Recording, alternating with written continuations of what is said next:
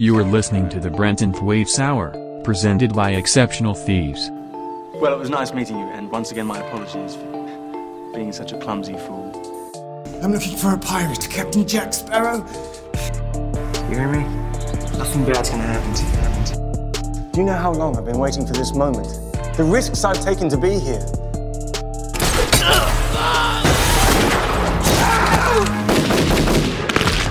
Fuck Batman. Seen any good movies lately? I watched The Signal. Uh-huh. Okay, I'm going to tell you about the Fear Street trilogy, because we didn't talk about it last week, Okay. because you haven't watched it yet, Yeah. but I watched it. Yeah, I know you did. It's you told a trilogy told it backwards. me. Right. So the first one is set in the 90s, the second one is set in the 70s, and the third one is set in the 1600s, and it jumps in that order. And Cool. then you get little scenes of the 90s, because the 90s is like the present time for it. So Yep. the characters from that are trying to solve whatever's going on. Okay. Hashtag would recommend. Yeah, But okay. only if you can watch all of them. Okay. Otherwise, it'll just be a little bit... yeah. Well, I'll see if I can bring myself to do it. Cool. What have you seen of late? I saw the second series of Black Summer. Okay, I didn't watch did- the first. It's one of my favorite zombie things I've ever seen. Well, that's good. Yeah. Black Summer is not fucking around. Good. Is it... because I was worried it was just going to be like, oh, lovely, Walking Dead again. Well, no. It's running zombies for starters. That's the dream. That's So- the fucking dream. So it's 28 Days Later world, Yeah, basically. Or it's the raged. Zack Snyder's Dawn of the Dead world. And I- as someone who's consumed a lot of zombie content, Mhm. as though it were delicious brains, Yes. I am personally, like, you get quite tired of having to watch the characters figure out what zombies are. And lots of zombie movies think they're going to do a scene where the characters agonize over what they should do about someone who's been bitten. Which was good about Yeah. the first season of Walking Dead. Yeah. Is that it kicks off halfway through. Yeah. And we're all just like way past that. Yeah. You know, like as an audience member, we're so accustomed to this concept that whilst it's understandable that the characters encountering it for the first time would struggle with it, it's just not engaging to an audience because we've gone through this, like whatever. Yes. In season 2 of Black Summer, no spoilers, one guy who has his team of guys, one of those guys has a fight with a zombie in the middle of this larger fight that's going on, and the main guy goes over to him, and rather than there being any debate about what they should do or even whether he's actually been bitten, as he tries to tell him to stop, he just executes his mate immediately and moves on. Because in this world, there isn't even time to check properly whether someone's been bitten. It's more effective to just kill them, even though they're on your team, to keep trying to win the larger battle that they're a part of. Okay. That's how intense Black Summer is. In Black Summer, the second season is in the winter, is it not? The second season is in the winter. I think the first season is still the strongest, but the second season is very strong. And the reason I thought of it is it does some non-linear storytelling where it'll show you part of a scene. Well, it'll show you something, and then it'll go back a bit in that scene and show you the bit before it, and you realize you've seen the end. But as you go back and watch each section, it recontextualizes the stuff that came later. So even though you've seen the end of the scene, you don't really understand what's happened until you get all the way to the beginning of the scene. Okay. It's really cool. Oh, I will endeavour to find time to watch Black Summer. Black Summer. The blackest summer. Bit of Craig news. Oh. Not a lot of Craig news going around, but there's just a little bit of press leaking out here and there. I think as we inch towards No Time to Die. Still October? It's still October at this stage. When it comes out, it will be 2 years since the press originally started for this film. They started advertising this film in October of 2019. I'm so ready to just watch it. Look, we built up so much hype around it for ourselves, going through the previous incarnation of this podcast, Craigslist. Feel free to go back if you want to listen to us review everything Daniel Craig has ever been in. And that now I feel like that I want to make sure I can get that back, you know. The hype. Get that degree of hype and pressured excitement that we had, because it was going to be this, you know, climax, as it were. Yes. And a frankly, you know, orgasmic climax to a real sort of Kama Sutra of film reviewing, where we really, really dragged it out. We are very much the Sting of reviewing Daniel Craig content. He does Kama Sutra, isn't he? I'm pretty sure he does. He talked about that on Parkinson or something. Daniel Craig. No, Sting. Oh, definitely. That is definitely something Sting. He's got that vibe, right? Yes. Yeah, he's got that sort of white middle-aged English guy, but burns incense kind of deal. He does have that vibe. You know, you just imagine him kneeling somewhere in a kimono. Anyway, there was a new interview with Daniel Craig talking about how and why he decided to come back for this movie. People keep talking about how he just did it for the paycheck and whatever, and I definitely don't think Daniel Craig would have done that. I don't think that's a Daniel Craig kind of thing to do. No, first of all, he's a million squillionaire, Yep. so who cares? And second of all, the art has always come first. Yeah, from the get-go, I can see that the art will always have come first. The art always comes first for Daniel Craig. So in this interview, which is on Good Morning America, he says, first of all, he thought he wasn't physically capable of coming back. But then after a while, first of all, his family had forgiven him for being away for so long. Oh, thanks. Thanks, Rachel. And then he says about the idea of coming back for one last hurrah as James Bond. It's interesting to explore his emotions, because he's a cut-off character. He doesn't feel like other people because he's a killer. On Casino, he loses the love of his life, and then the shutters come down. On Quantum, the flawed movie that it is, Daniel Craig says, what are you talking about, Daniel Craig? Dude, it's the second best one. Vindication. It's about revenge. And Skyfall is about M, it's about loss. They're big themes. And I think, yeah, why not have big themes? And you're bloody right, Daniel. That's a very good point. A very great and incisive point. Why not have big themes? That's what I say. And so the theme of this next one is about love and family. Bond's family being Moneypenny, Q, and M. And then Lashana Lynch comes in, and she's like a distant cousin you're not too sure about. I love his point of view of what he's allowed to say. Yeah. I like The way he phrases what he's allowed to say is very interesting. Flawed movie that it is, I think. He is definitely correct. No, Quantum of Solace it's the second best one. No, it's not. Skyfall is the second best one. It's definitely the second best one. You were incorrect.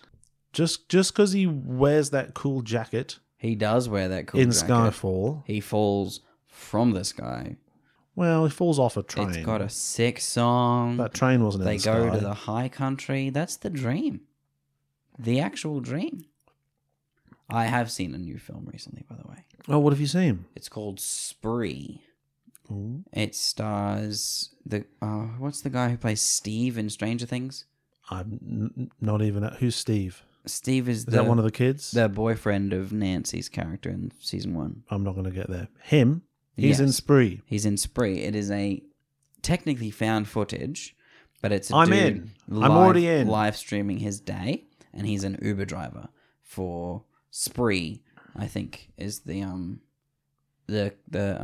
platform that he drives for. Right. And he's just spent his entire life wanting to be like a YouTube star, like an influencer, and just like that's his dream. And he's had a YouTube channel for ages, no followers. And he's slightly friends with someone who has a shit ton of followers, and like just one of those prank YouTube channels. Right.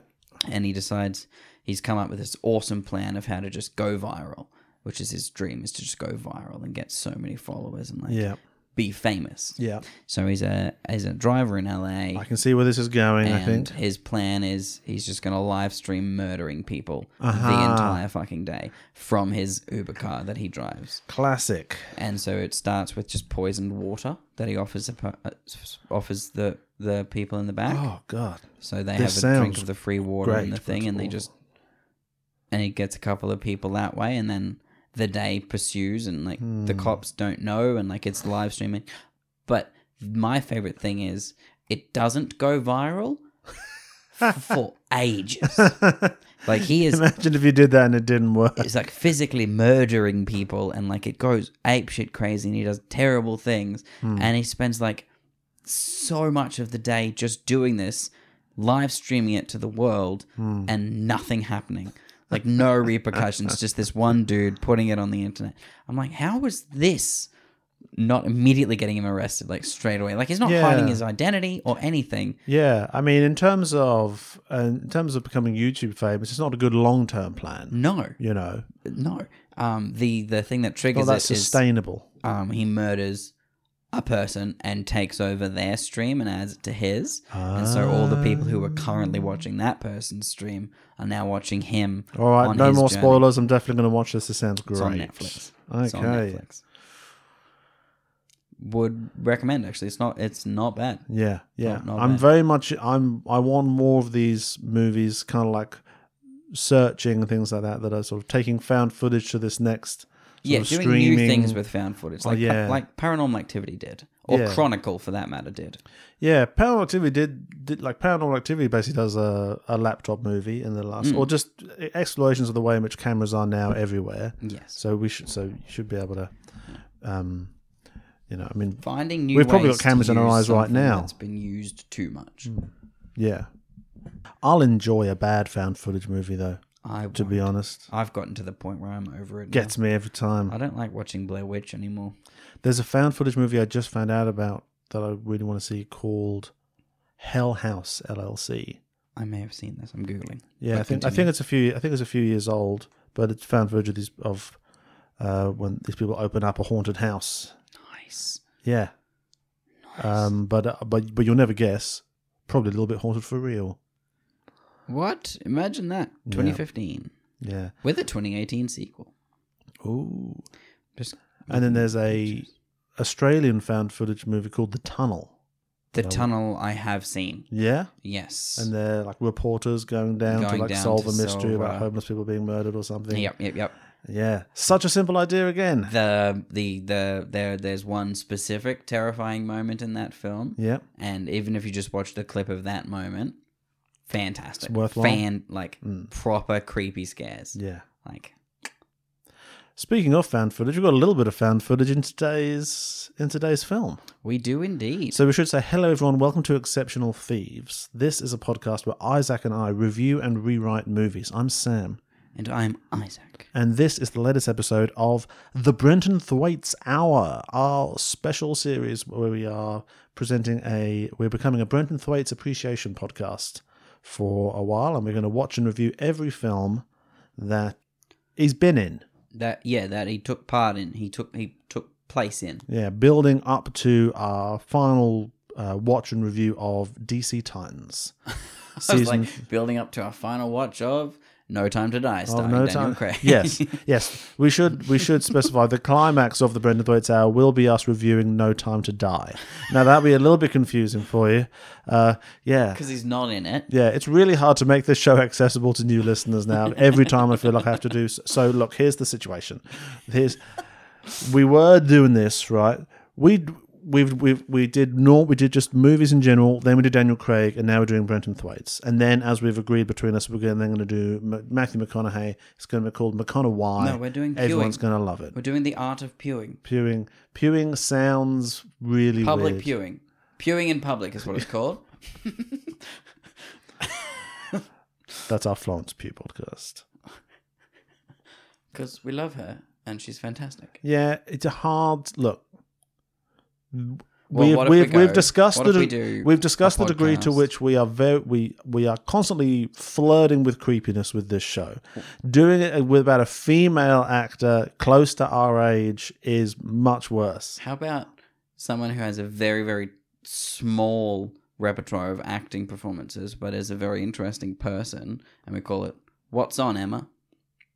And it's about Emma Watson, who's in like 7 films that aren't the Harry Potter movies, and we don't watch those. Okay, so Just so because Emma her Watson, last name is 2 words that work for What's a on title. Emma? Oh look, you don't have to convince me to work backwards from the name, right? That's how I got Hawk Talk. But What's on Emma sounds like it's about her clothes. It does too. It's a fashion podcast, I mean, we could branch out into fashion. which she could definitely do. I mean, podcast she's a territory. fashion icon, I gather. Maybe. I'm pretty sure she is. Cool. Which is not to sound mean, but is just as well.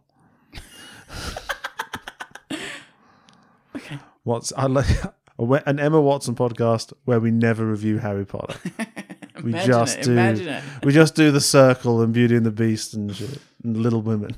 And Regression, which Ethan Hawke is in. Hey, just another great Ethan Hawke movie we could be reviewing on Hawk Talk spelled T-A-W-K-E. But what are we talking about this week? Today on we the Brenton Thwaites Hour. Today on the Brenton Thwaites Hour, we are talking about 2014's The Signal, starring Brenton Thwaites, Lawrence Fishburne, and a couple of other people. Olivia Cook. Olivia Cook, famous from Ready Player One. Ready Player One. Okay, cool. Right. Numerous things. Yeah, well, that doesn't loom large. Still haven't seen it. So Dude, yeah, just read the book. okay. Actually, no, watch the movie. I don't. Whatever. You do read books. We are in a room full of books. It's true. Well, I wasn't about to argue that I don't read books. I'm uncertain as to whether you've read all of them, but they are in this room, and I'd I love enjoy that. their presence. If someone says you should read the book, I'm like, no, I don't read books. I guess some people don't. I stare them down I don't until I re- get the information I want. Yeah, I just be near them and I hope enjoy, it absorbs. in fact, touching them. Books. It is easily 20% of the joy of owning a book. That's why I will never buy a Kindle. Owning a book is like 30% reading it and then 70% looking at it for years afterwards and being like, yeah. Exactly. Exactly. I do reread some You of look my just favorite look up it books. on the shelf. Oh yeah, that one. Oh, well, yeah. Yeah. So The Signal is a 2014 American science fiction thriller directed by William Eubank, written by him and Carlisle Eubank. What a name. And David Frigerio. Not making this up. Sweet. Okay.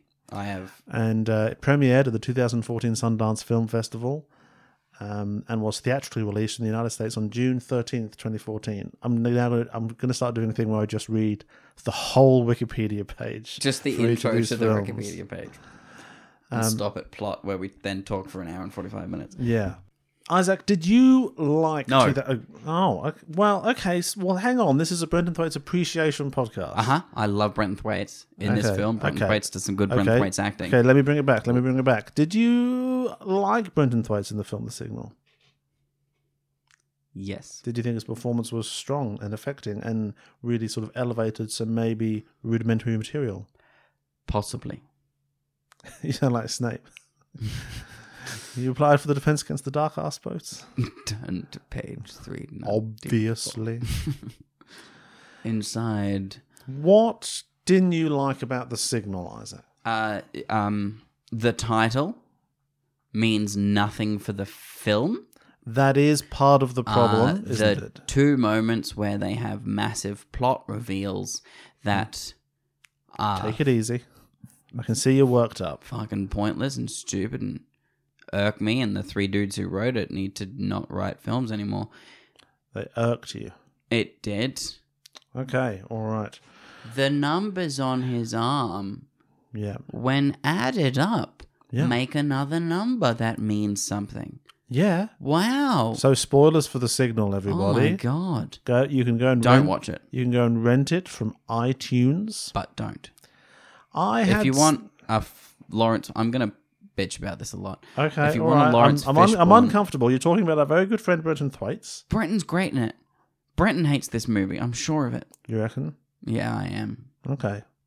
Maybe he thought it was fine, and that, maybe it didn't come out as the best film in the world. Everyone put a lot of effort in, and I'm sure they put a lot of effort in. they thought it'd come out with some really sort of strong visuals and performances, and were really sort of excited about the message it was putting out. What message does it put And out? probably weren't. What message? Probably just weren't counting on a couple of losers on a podcast tearing it to shreds, from an armchair a few years later. No, go on. Brenton's great. Continue. No, don't let me stop you. No, Brenton's great. He is actually. Okay, really thank good in you for it. listening, He is everybody. really This has good. been another episode of the Brenton Thwaites Hour. We're going to have a 50-minute pause now just to pad out the runtime.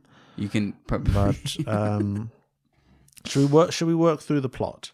And then that might help us arrive at the... Yeah, let's do that. So Brenton plays Nick. Yes. With a C. Nick with a C. Nick. Who has some sort of degenerative muscle disease. Some unnamed degenerative that muscle has set disease. on quite recently. Then he's walking with crutches, but his friends keep making him go and get the drinks. And he keeps having flashbacks of a time when he was running recently and winning races whilst running. Jonah and the girl character, Haley, are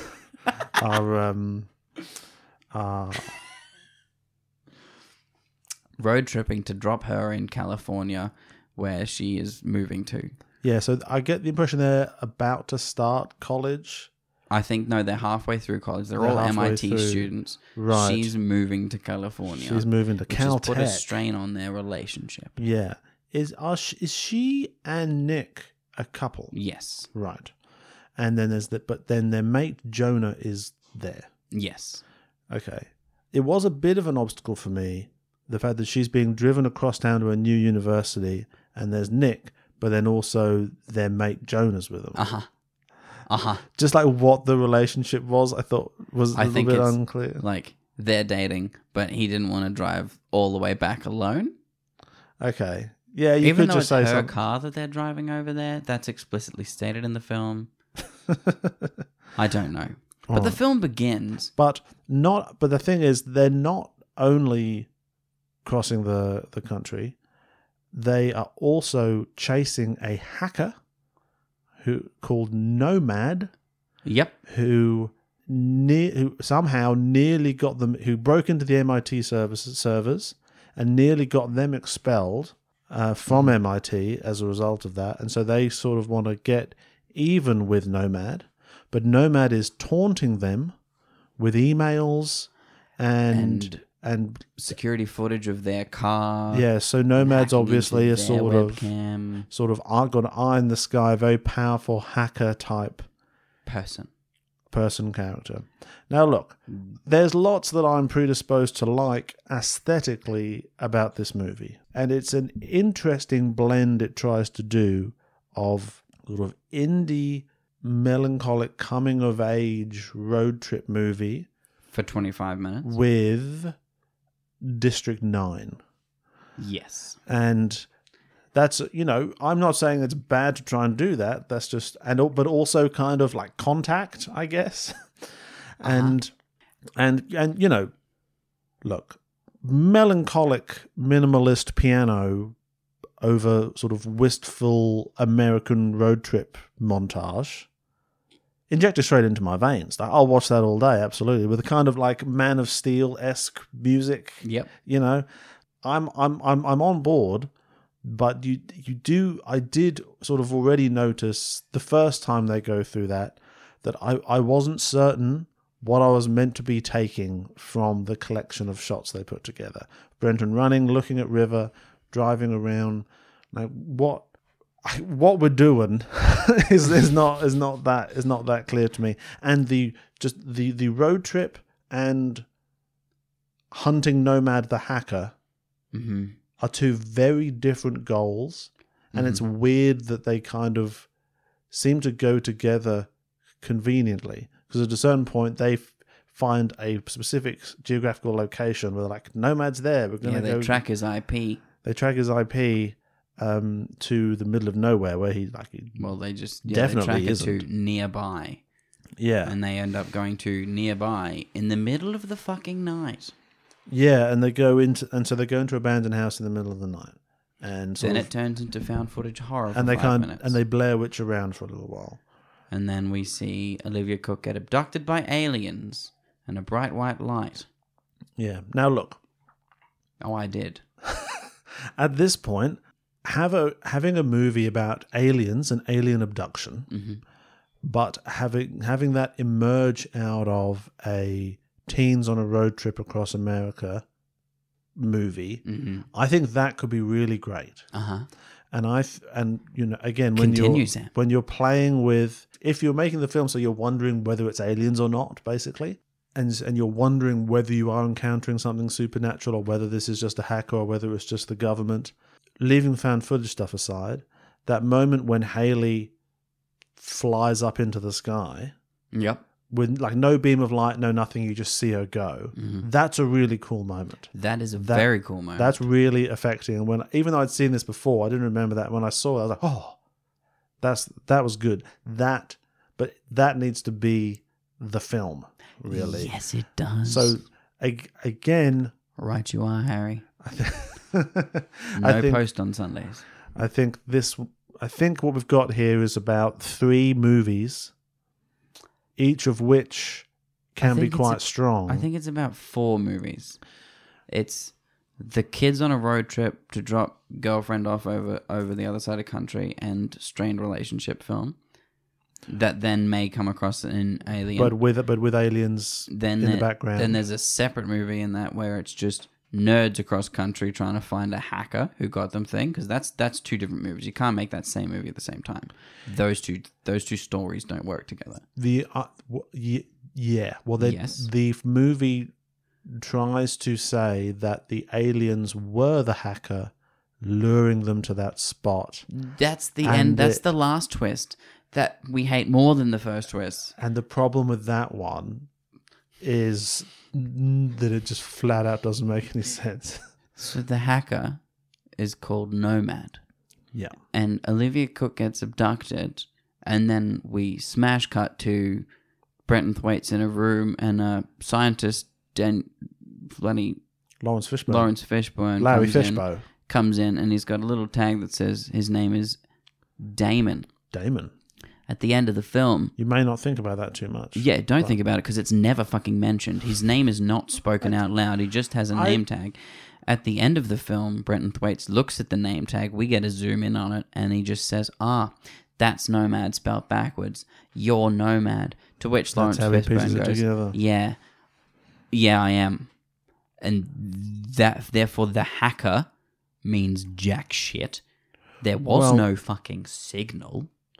What the hell does the signal what the have signal to do is with is a whole other thing. But is it? Well, in terms of like understanding what's going on in the film, in terms of the different films there's teenagers crossing country, and then look out, there's aliens. There's look out.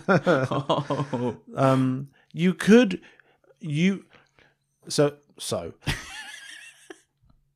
there's teens crossing America to drop her off at her new university, and then they happen to be interacting with aliens the aliens around and they're around, and they end up interacting in a kind of mysterious way. Yep. That could be good. There's IT guys. Yep, who've been harassed by a hacker signal. Who go out to find that hacker, and in the course of that reveal, probably not aliens specifically, like a government base or something. Well, aliens could be cool if it's aliens in the signal actually means something. It's because it's weird that the aliens were sending them emails. Is it based on a book? No. I don't think it is. It's not. I've looked it up. Yeah, it's weird that Nomad is sending actual emails. It's weird that alien android Lawrence Fishburne has been sitting there on his laptop, or whatever their version of it is, sending them taunting emails, I presumably hoping that they will go to this abandoned house whilst they're off on their road trip in order to abduct them, because presumably they can't abduct them anywhere else or something. I don't know. So that's the other. So hackers trying to track down the aliens, and they don't realize they're aliens till halfway through. Abductees waking up in what they think is post-abduction, but is then revealed to still be on the alien spaceship is number 3. That ending that has them be on a spaceship, that's a good ending. The ending for the film is There's great. nothing wrong with that. Everything that gets them to that ending is less good. Use your words. Less good. Because it's not good. Okay, well, these are the kind of nuanced takes people tune into the podcast. They do indeed. I think it's 3 films. I think there's 2 before, and then I think you could have wake up in lab, but then you're actually a robot, and then also on a spaceship movie. That can all be one. But I also really love the special effects of his legs, where it's clearly just Brenton wearing tights that are green, and they've just superimposed the legs over it. yeah, I loved it. It was so good. so So needless to say, he's put into a wheelchair when he gets there. yeah, so backing and it up a we're bit. led to believe that Brenton thinks that's his degenerative something has triggered something further from the abduction, so he's in a wheelchair, and he doesn't look at his own legs because he's got a blanket on. Then presumably weeks pass of him being days in or there, weeks pass. and for some reason he still hasn't seen his own legs. We don't know if he's been to the toilet or done nothing. He hasn't seen his legs until one It is point where he strange. rolls off of the bed, loses the blanket, and then it turns out he has white, Robot shapely legs. robot legs instead of his legs. Which are sick. Which Brenton does some really nice acting there, actually, to be terrified of the legs. Like that's some real good Brenton acting. Yeah. So But why would he not have looked at the legs in several weeks/days? it is weird to not look at your own legs. Something attached to your body. Um, That's literally sitting in front of you. I mean, it is right there, but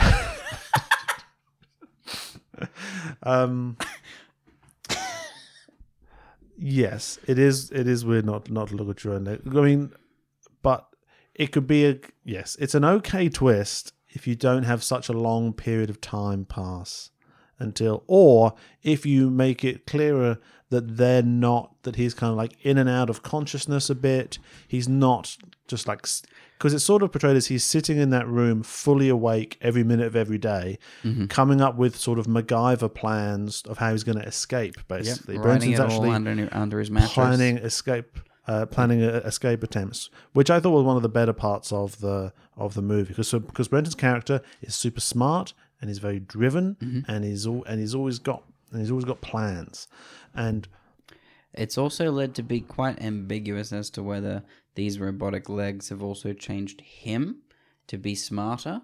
Because at the start, we're shown him drawing a little map on one of those claw machines to help a kid get a toy. We're not actually shown the toy being got. We just see him draw the thing, press your button here, and then he leaves. And then he leaves we before don't his get to failure was see revealed if the to kid him. gets the toy or not. We're just that's you think ambiguous. that's a choice. I think that specifically is a choice. Can I just say, and not to nitpick, Oh, nitpick away. but Brenton would expect because us this isn't the point, and it's not a big deal. But all I'll say is, in that claw machine scene, Brenton is carrying some of the emptiest coffees I've ever seen. Like, he's got a tray with 3 cups on it, and that is moving around with such freedom and speed. Oh, he only got like espresso shots in the bottom of those cups. Okay, so nice. because they're traveling. Yeah.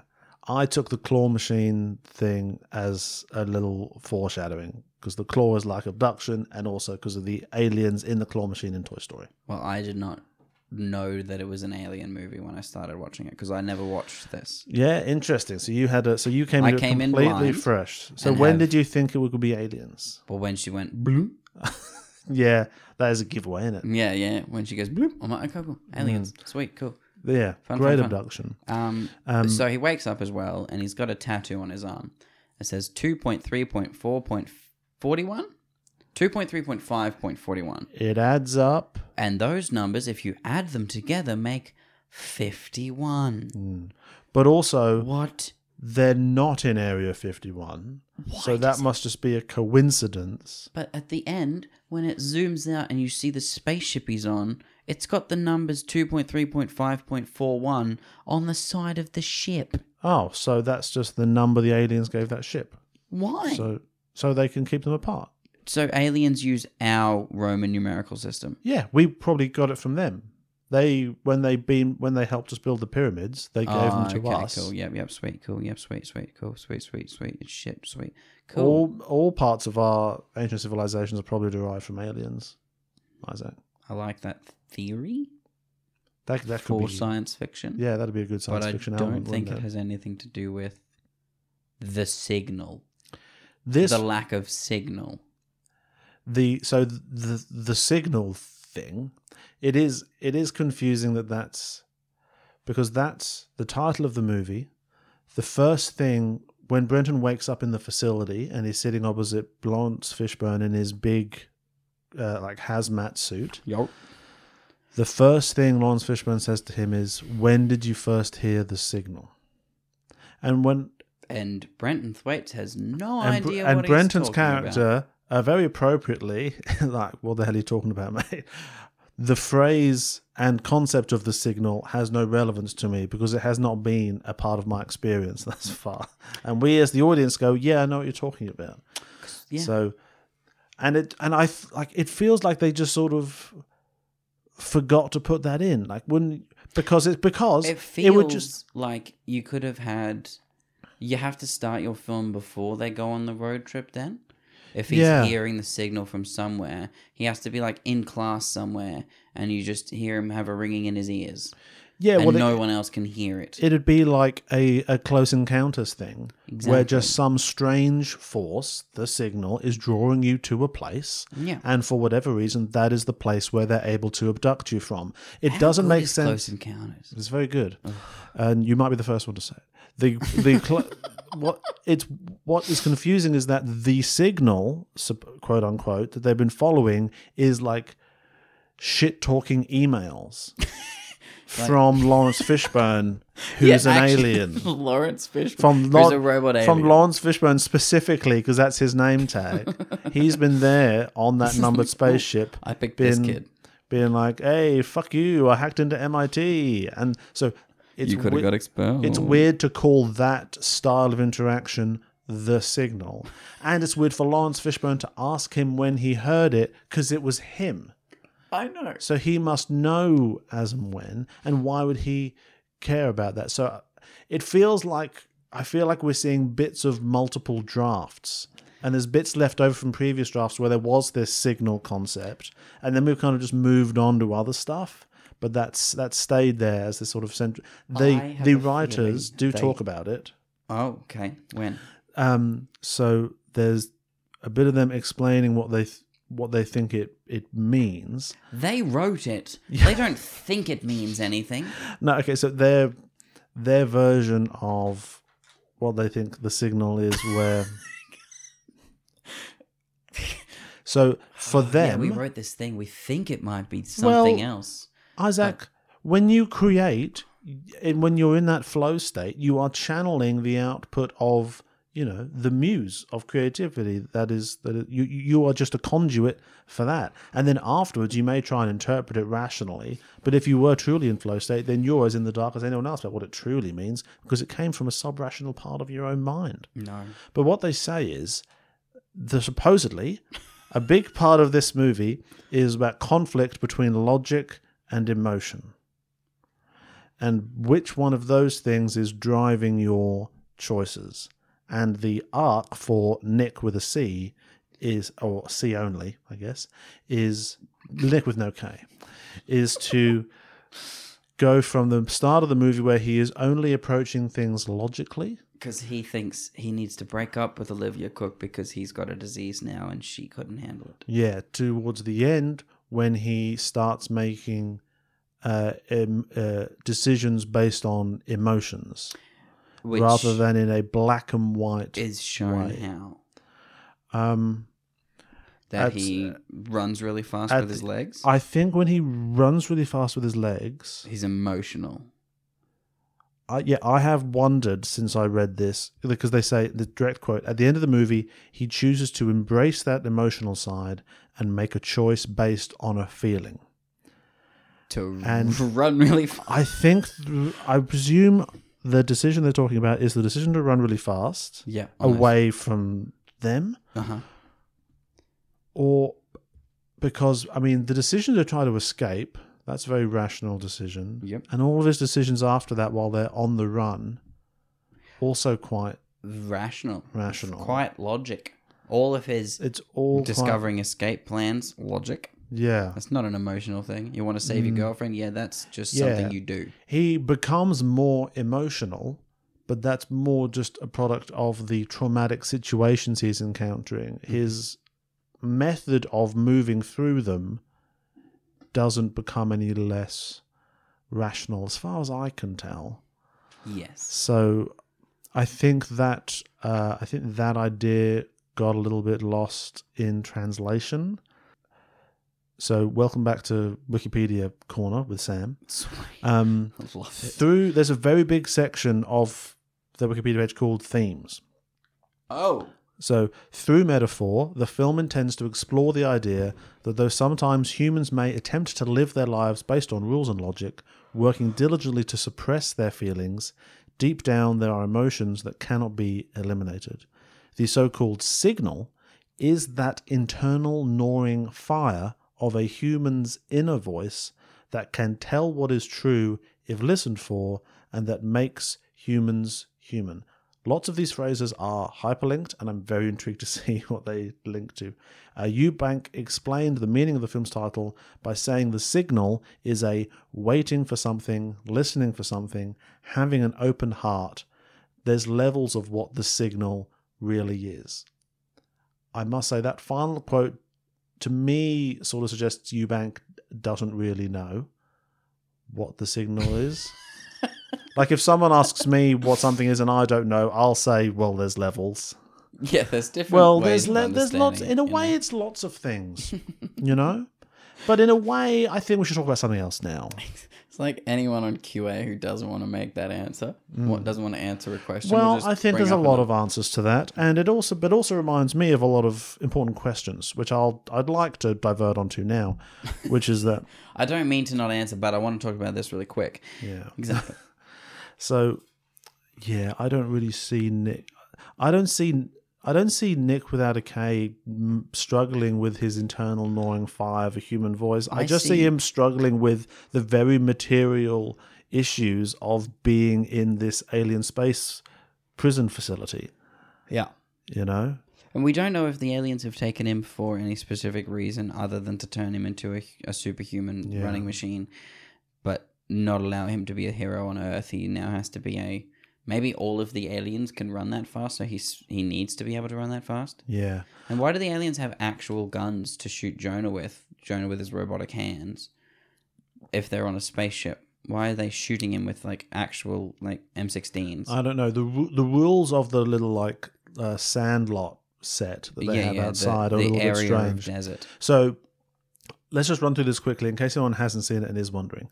He wakes up in the facility. He has lots of sessions with Larry Fishburne where he does like weird tests with him. And I interpret that afterwards as this is the aliens trying to figure out how well he works now that they've done all this weird stuff with his legs, probably.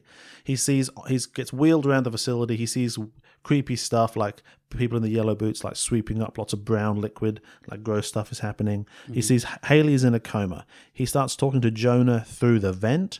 He develops like a MacGyver way to try to escape, where he has a little tubing and he tries to punch the codes into the door in order to escape. There's a cow at one point that's sort of unexplained. I liked that, just like there being a cow. That's cool. At one point, the big escape alarm goes off and he gets hustled into a room and you hear lots of banging. And then afterwards, there's all these big scratches down the wall, like something like a horrendous monster has escaped.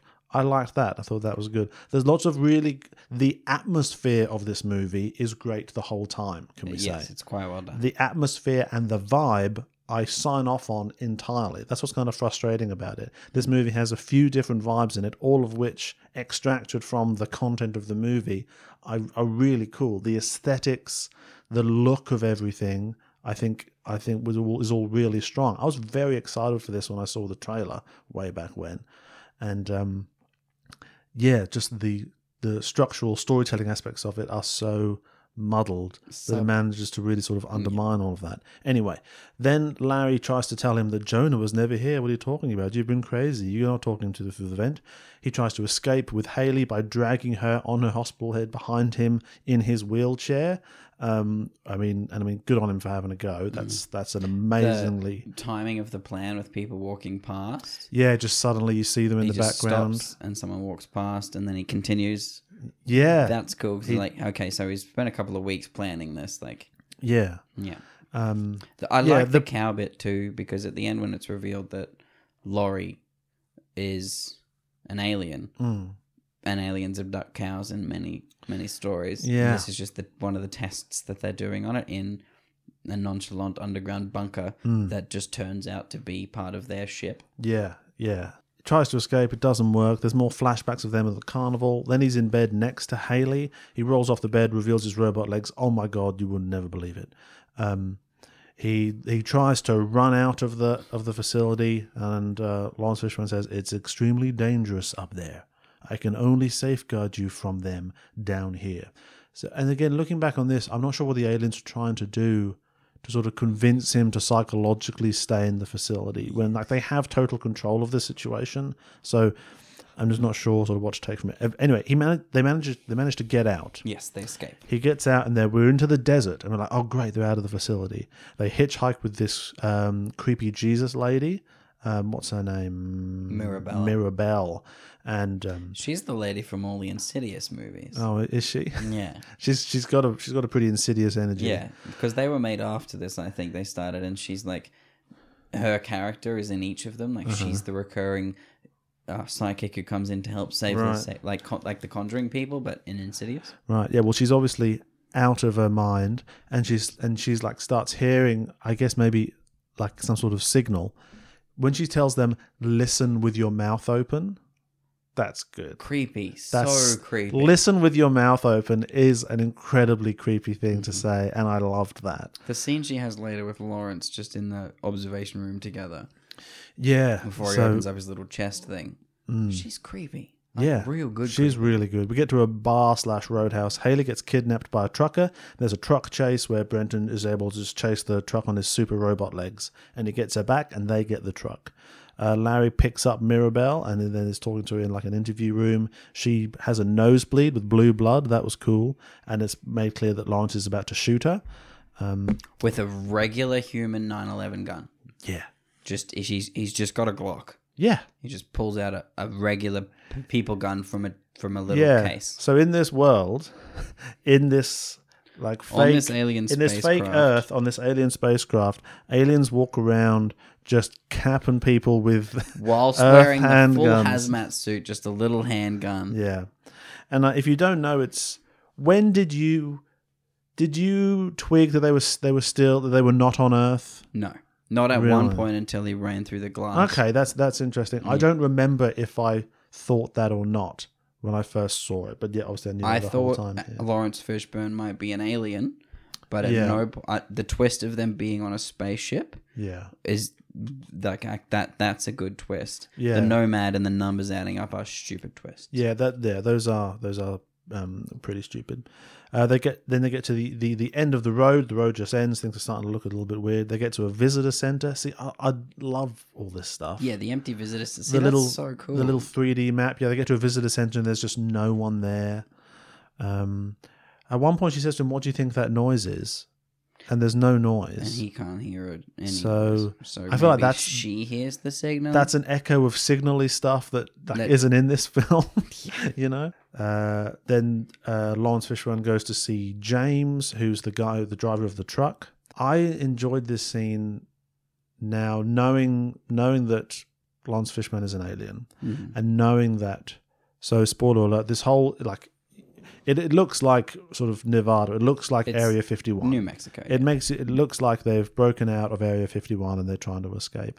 Knowing that is all contained within a massive, like some gargantuan spaceship. Yeah. So really what we're seeing here is like a environment built for these humans to live in, and the aliens are observing them. Mm-hmm. But you kind of get the sense these humans have all gone mad.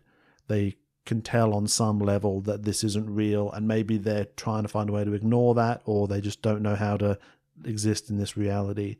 So when Larry Fishburne's going up to him, he says, I admire you, your sort of will to survive. Basically, it's like people watching an animal they've kept in an abusive environment and having this sort of creepy relationship of James is there in that house that doesn't really make any sense. You can sort of see the edges of it, but it's You can see that there's a door that just goes back into the facility. yeah, and you can see how humans will build an environment in which they can be sane, even though it doesn't make any sense. That's good stuff. There is some good stuff. That's all good stuff. Then he just and he fucking says, "I shoots him. admire you," and then he shoots him. Yeah, we got little bits of characterization for Lawrence Fishburne through that when he's hunting these people down. Yeah, but we needed more of that before, and we need an end point for Does it. that mean that Lawrence Fishburne's alien race kills the people they take? Or Don't know, mate. because at the end, we'll get there. We'll get there. Yeah. Then they hide out in another place and they find Jonah there. And Jonah's got big robot hands that are super strong. They think maybe they're in Area 51. And Jonah is all weirded out by what's happened to him. He says, I feel like there's something inside of me. It feels like I'm full of gaps. Which is... There's good lines, you know. There's evocative lines in this. Again, that like the whole time you're watching it, you're like willing it to sort of add up, you know, because there's so much that's good. Like surely this comes together somehow, but it really gives itself no chance of doing that with the final sort of Damon reveal. I think they're like, right, let's get out of here. They're in the truck. They get to a traffic stop where they have to like show their papers or whatever, and this is presumably all aliens in little suits that are doing this to them. And then a big concrete pillar comes up to stop the truck being able to leave, and Jonah's like, I'll get us out of here. And he runs into the little control room and does smashy with his hands or whatever. And all the aliens in faceless police outfits are shooting at him. And he With regular people guns. He like manages to survive all of this stuff, gets sort of back over to the truck, and he just like smashes the ground a lot with his big robot hands. He punches the pillar that's holding the truck in place. Yes, he's got super punching strength. But then he gets shot, and Brenton's like, I'm sad you were dying, but then they're like, we probably should be going. They are driving out of town. The aliens put spikes across the road like normal police, and the truck crashes. And Haley gets taken off on a gurney again. And then helicopter. And then Brenton's like, oh, screw this. Oh, he realizes that Damon is Nomad, and so it all comes together, I guess. And he's like, screw this. And so he runs, and he breaks the sound barrier, basically. He's like kind of catching fire from the intensity of what he's doing. So fast. So fucking fast, bro. And he breaks the sound barrier, and he smashes through like the Truman Show wall at the edge of the fake reality, and realizes he's actually on a massive spaceship. End of film. Yeah. I think Brendan's performance is really strong. Correct. You are very correct. I think he has to play a lot of different modes here. Again, I think we see another level up from his previous performance. I think any times where I feel like he's not nailing it here, it's just because what the journey of his character is kind of unclear. Muddled for him as well. Yeah, because is his thing, I used to be good at running and now I am disabled? Or is it about his relationship with Haley, who's very underwritten, it must be said. Like there's nothing to her. Yep. Is there? She's got a few lines and she's just there. There's not much to Jonah, but that actor's just got a sort of spiky, floppy hair energy to him that sort of gives it something. But Haley's really just sort of sitting there looking around wide-eyed. Is this thing that he's now disabled, or is this thing about his relationship with her? We don't see him react to the fact that he can now run, you know? He just starts running. This is a character who, if he is sad about the fact that he's slowly losing the ability to walk, it's really kind of only portrayed through wistful montage of him looking at rivers and stuff, not things he like says and does now. Yes. You know? And it's a bit weird that this is someone who's obviously incredibly handsome, an MIT genius, and also used to win running races and stuff. So someone who used to have everything and now is starting to lose one of those things. Yeah. So it's not that much. It makes it less of a tragedy, which I know is like a crazy thing to say. Obviously, it's terrible, but just as a character in a film, Yeah. like, you know, because then you think you'd have some sort of conflict between, you're losing your physical capacity, so you try to do more Stephen Hawking stuff, and live in the life of the mind. But he was already living in the life of the mind. He's already like a genius sort of hacker. And like his mental capacity is sort of demonstrated multiple times by his ability to MacGyver escape routes and Yes. like when he finally does respond to any of Lawrence Fishburne's questions, he does it in this very sort of like Jesse Quick, Eisenberg snappy. rapid way. Yeah. He's like, It doesn't. I can't get an angle on his character that makes it clear where we're going. Yes. I guess is the point. What the signal is gets lost. Doesn't gel. Yeah, Yeah. It's not cohesive. yeah. I think it's 2 movies. I think you can boil it down to 2 movies. And we don't. It's Wistful Road Trip, then They Happen Upon Aliens. It's Which I think is kind of like, I think of that's Close Encounters. Well, I think more of the original Monsters Yeah. down in South America, where like they're not like fighting the monster, they just sort of see it at the end, and that's got that sort of wistful indie vibe. Yeah. They're not the scientists trying to kill the monster. They're kind of doing their own thing. Yeah, it's like Signs, as in like the alien invasion movie that's just about these people. And all this stuff is happening elsewhere. Yeah. That's what Monsters is, where it's there's massive things happening, but you're just concentrating on the small family thing. Yeah. Well, I think you could have it that this is a road trip movie, and really the heart of it is the relationship between these characters and their relationships to each other, which we're gonna change in some way during this road trip anyway. But then you layer in this alien abduction thing in the background in a way that still never becomes the thing. It just informs the indie love story we were watching already. Yeah. With some moments of true sort of scariness and horror, but keep it about that. The main characters, their main goal is never escape or defeat the aliens. It's still complete the road trip. Yes. You know what I mean? Because that's kind of what happens in Monsters. They're just trying to get through the monsters. Yeah, just trying to get home. These guys are trying to get around the aliens. The problem is once they get abducted in this and they're doing all the signal stuff, their main thing is getting out of this facility. Yeah, it's not the road trip anymore. It's not the road trip anymore. So you can do Monsters, but it's aliens and it's in America. Or Hackers. You could do Hackers hunting down the source of a mysterious signal, Then get think they've been abducted, wake up in a facility, and then have to get out. yeah. And I would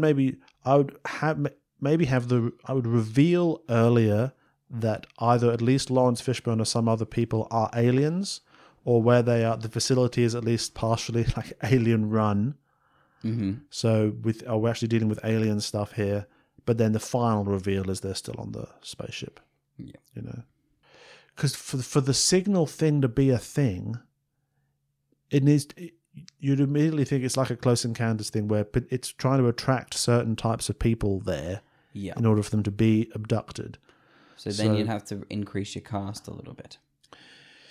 Yeah. Yeah, for the hackers thing, because then it can be these 2 hackers who found a signal. It wasn't calling for them. They just discovered the signal. Yeah. And all of these randos are turning up. They'd But these get 2 there. guys who've never heard, like they weren't called by anything. They just turn up. That's why Nomad's asking them questions. When's the first time you heard the signal? It's like, what Yeah. signal? I've just been tracking whatever IP this was or like come Yeah. through. They should get to the house and there's a bunch of other cars there, Yeah. but no people. Oof, Or like a nice. couple of the cars are on the side. Yeah. Something like that. One car has got like a circle cut out of it where the driver's seat is. Mm-hmm. It's like a perfect circle's been taken. Yeah. That sort of thing. Yeah. When then it becomes quite scary that these dudes have just stumbled upon something they weren't supposed to see yet. Yeah. The beginnings of an invasion. Yeah. Yeah. It could be like a selection process of the people who are sort of smart enough to figure out this signal. They're the ones they want to get. Yeah, or people who Something are like that. susceptible enough. Yeah. So, People like, who a can. certain range of Only certain people are going to be able to like perceive our reality, basically, because the aliens are kind of like hyperdimensional. Yep. So only the people who can hear this signal will be able to interact with us. So they're the people we want to select.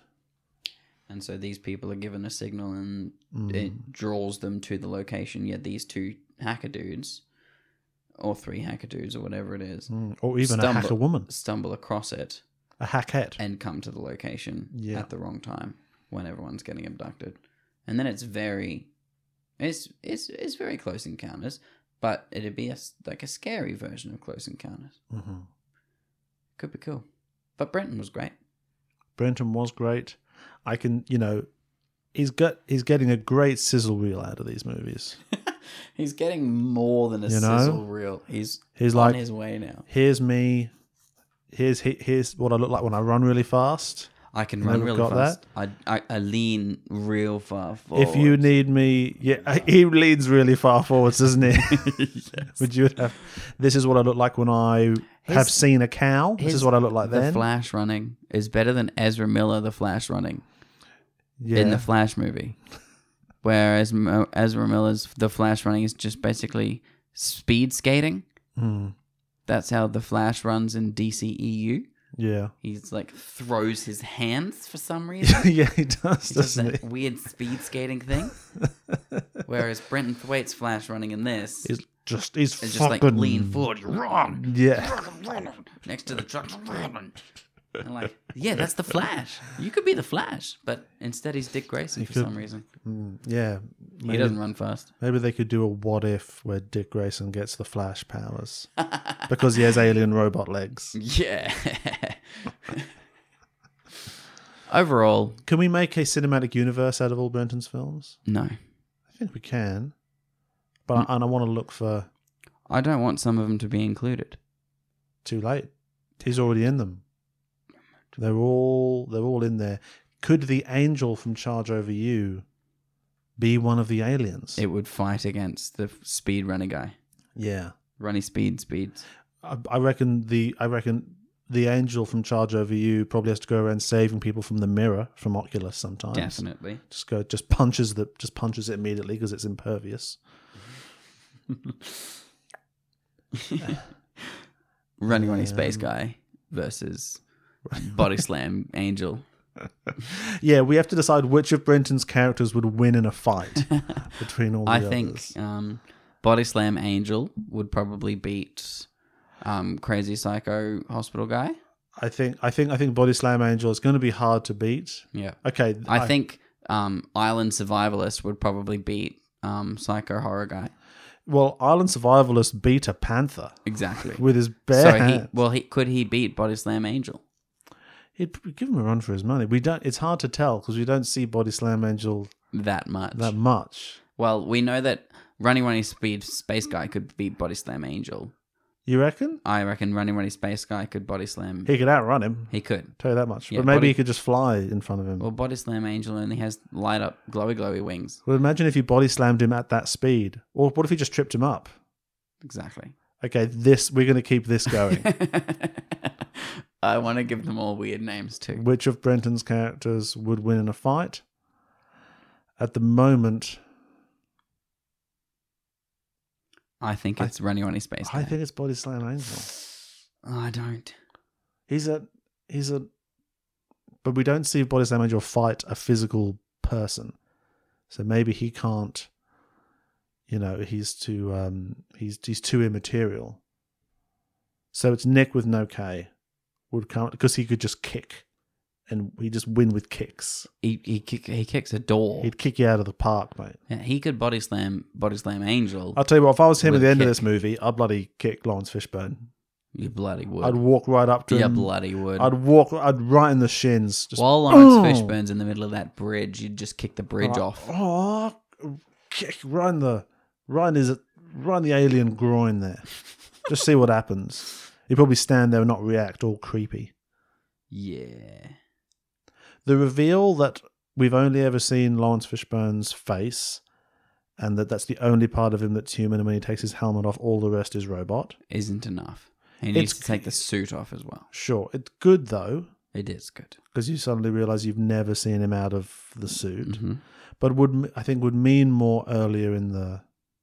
I think if Brenton if Nick with no K had a real relationship with that character, and that character was a little bit more of a person and a little less of a weird sort of super AI intelligence person, then the reveal that he's been talking to this android thing, but then has to keep talking to it, would be an interesting sort of ex machina thing.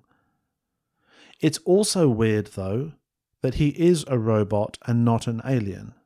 Well, no, I think that's just that's what the alien is. Is the alien just is robots? I think it's like an AI civilization of AI.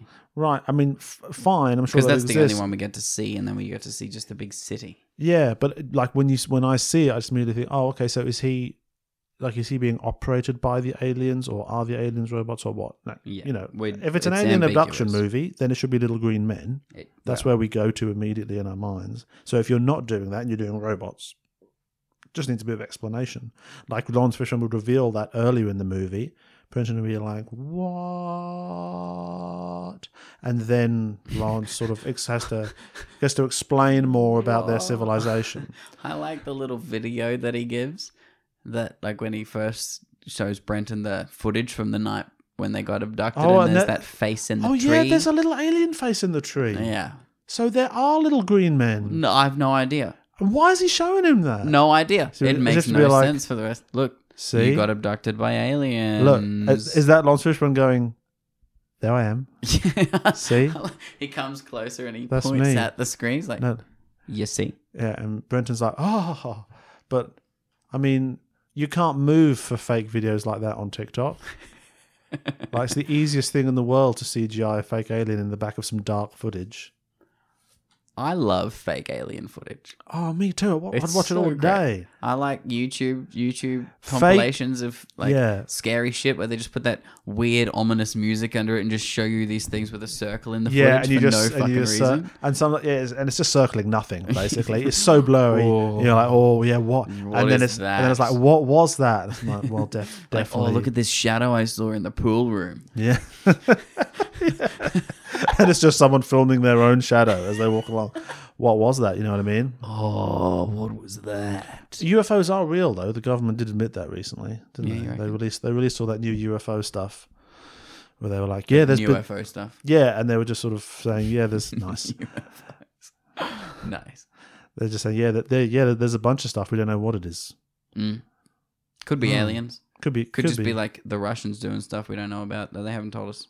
But we definitely would know about it. Like, there's no way. Because to be the Russians, it means the Russians have technology incredibly more advanced than anywhere else on Earth. They've kept it entirely secret, and they decided to test it over US airspace. Where else would you do that? During peacetime. Yep. This is the coldest of the Cold War. Yeah. There's no war happening. It's just real cold. This war's so cold. It's not even.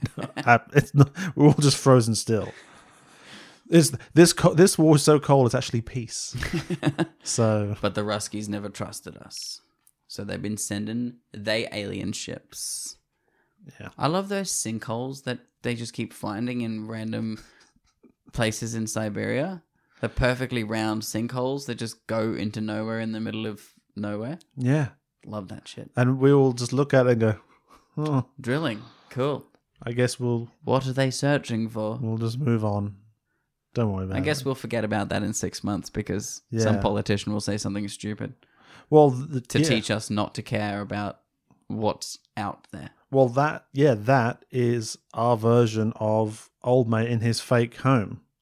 Yeah. When Lawrence Fishburne comes and shoots, in a way, we are all in our own version of that fake weird house, convincing ourselves that we're not actually on an alien spaceship. We're just in Nevada and everything's fine. But we are on a spaceship, Sam. It's called Spaceship Earth. We are hurtling through the void at untold speeds around. Well, it's told. We've got a pretty good idea. Yep. Burning ball of stuff that will eventually stop burning. But not before it destroys us all. Our spaceship will go wherever it needs to and hit something eventually. No, we're going to get eaten by the sun. That's why we all need to get on. That's why we're going to get on Elon Musk's ship. Oh, not the penis one? No. Oh, okay. Cool. No, Elon Musk. Muskie's looks a little bit less like a penis. Yeah. It could and look more. Thank you for listening, everybody. This was our review of The Signal. We need to put it on the list. So It's not as good as Oculus. okay, all right. So as some of you may know, we're not scoring Brenton Thwaites movies out of 10 or anything like that. We're creating an overall ranking of all of Brenton's movies from our most favorite to least preferred. So going up, so starting at the bottom of the list, because there's not that many on it yet. Is this better than Charge Over You? Yep. Is this better than Blue Lagoon: The Awakening? It is. Is this better than Save Your Legs? Yes. Is this better than Oculus? No. It's not, is it? It is better than Save Your Legs, isn't it? It is. Yeah, I it's think got- Brenton's performance in this is more than it is in Oculus. But I feel as though Oculus is a better movie that utilizes Brenton's performance. Yeah, he does get to give a stronger, more interesting performance here, but as an overall film, it's like Oculus is a really tight and effective story. It And works. this has lots of cool stuff going on in it, but it's disjointed and it's two or three good films Could have been great. mushed together in a sort of chaotic way, but with lots of really strong ingredients. So it's definitely, I get more out of this than Save Your Legs, to be honest with you, Yep. because of just the visually appealing nature of what's on screen. Yes. I mean, compared to Stephen Curry, not to have a go. yeah, compared to some random Australians going to India to play cricket. You're a great bloke, Steve, but you're not Lawrence Fishburne in a big hazmat suit That is very true. next to a cow in Doing- Area 51. Doing weird shit. And a cow throwing something in a window. And then hiding behind a pole and like peeking out like, ew. The theme isn't about like the inner voice about logic and emotion. Like the theme is about superpowers. Because these guys basically become X-Men. Yeah, and And- she's got stuff in her back that he notices, so she's Yeah, been but operated I don't know on why as well. she doesn't get a proper thing. Well, we don't know. Her superpower is being in a coma. Yeah, her superpower is being a passive character. She is finding her superpower is the writers finding ever new ways for her to be even more passive than she was before. She manages to regain consciousness towards the end of the film for a while before immediately being incapacitated She again. gets into the truck, and then the truck And starts, then and he that's chases it for it down, her. and then she's holding a gun. Yeah. I'm like, okay, cool. Now the truck's ours. Why that guy didn't notice her in his truck and then drive away, we don't know. The film it's about mortality, surely. More. And Mortality. superpowers, and Brenton struggling to come to terms with his deteriorating body, but then he's given this superpower, but at the loss of his own agency or humanity or something like Or that. legs. Yeah. Well, definitely at the loss of his legs, but Yeah. at the gain of super legs. Well, exactly. The $6 billion kid Yeah. runs real fast.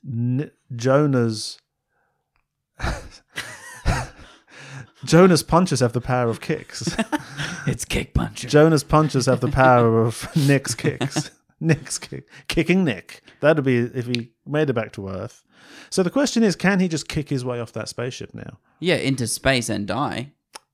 Well, maybe he has a breathing superpower as well. What he could do is wait until they land and then just kick off the ground real fast back the way they came. Yeah, Space kick. and then he'd be fine. And then he'd return to area 2.3.5.41. It's my favorite area. Wow. What a great twist. They could zoom out more and more to reveal that like Earth and the solar system is inside an even larger one of their spaceships. So there's no way out. But then if you keep zooming out, isn't the universe just a spaceship in a different way? Exactly. Aren't we all? So what even is things? Thanks for listening, everybody. If you've been enjoying the show, you can follow us. You can keep track of what's going on Twitter at ExceptionalPod, or on Instagram at ExceptionalThieves, or send us an email at exceptionalthieves@gmail.com. We will be back next week with. Maleficent. Well, The Giver is next on the Wikipedia filmography, but I'll check the release dates. It's all 2014 now, baby. We've got a big. But on IMDb, Maleficent is listed before The Giver. Well, I don't know what you want me to tell you. Whatever. Okay, It'll be all right, either fine. The Let's do Giver Maleficent. Or Maleficent. Let's do Maleficent then. Let's do Maleficent twice. Cool. Cool. instead of The I'd Giver. love to not watch The Giver. Well, don't be negative about it. This is a Brenton Thwaites appreciation I podcast. appreciate Brenton. And I would like us to, we need to appreciate the vehicles that bring us Brenton, all right? We appreciate him and the horse he rode in on, all right? Unless it's fucking charge over you. I'm warming more and more to it as time No, goes you're by. not. I'm seeing things I didn't see the first time. What? I want a spin-off for that lecturer Bitch character. slamming angel? You're seeing him more than you saw the first time? The 3 minutes? I want a sequel called Charge Over Ouija, and it's just the story of all the girls with the Ouija board. And Ouija just board. That movie was so weird. that let Dane in. Is it Dane? It was the Dane, demon. Dane is his name Dane the demon? Yep. I feel like that's a demon Themes. who's just come to Earth and has to think of a name immediately, really quick. Dane. Dane. Yeah. I'm a Dane. Dane is my name. Hey, demon, what's your name? Oh, take those 2 words. Put them together. Dane. My name is Deem. R. Yes, Japanese. It's fake Japanese. That's what that is. No, on my mother's side. But I was adopted. Oh, yeah, it's my natural color. No, these are contact lenses. I'm a demon. Sorry, I'm several going to give this up now. But look, but I'm not here for you. So don't no, worry I just about want to it. make out a few times and then have you kick me out of the room. I'm here to. I'm actually here to predate on the student down the hall. So don't worry about it. She's flirting with believing evolution, so she's vulnerable to me. Great film. Check it out, guys. All right. Thanks, Bye. guys. Bye, Christine. Bye, Christine.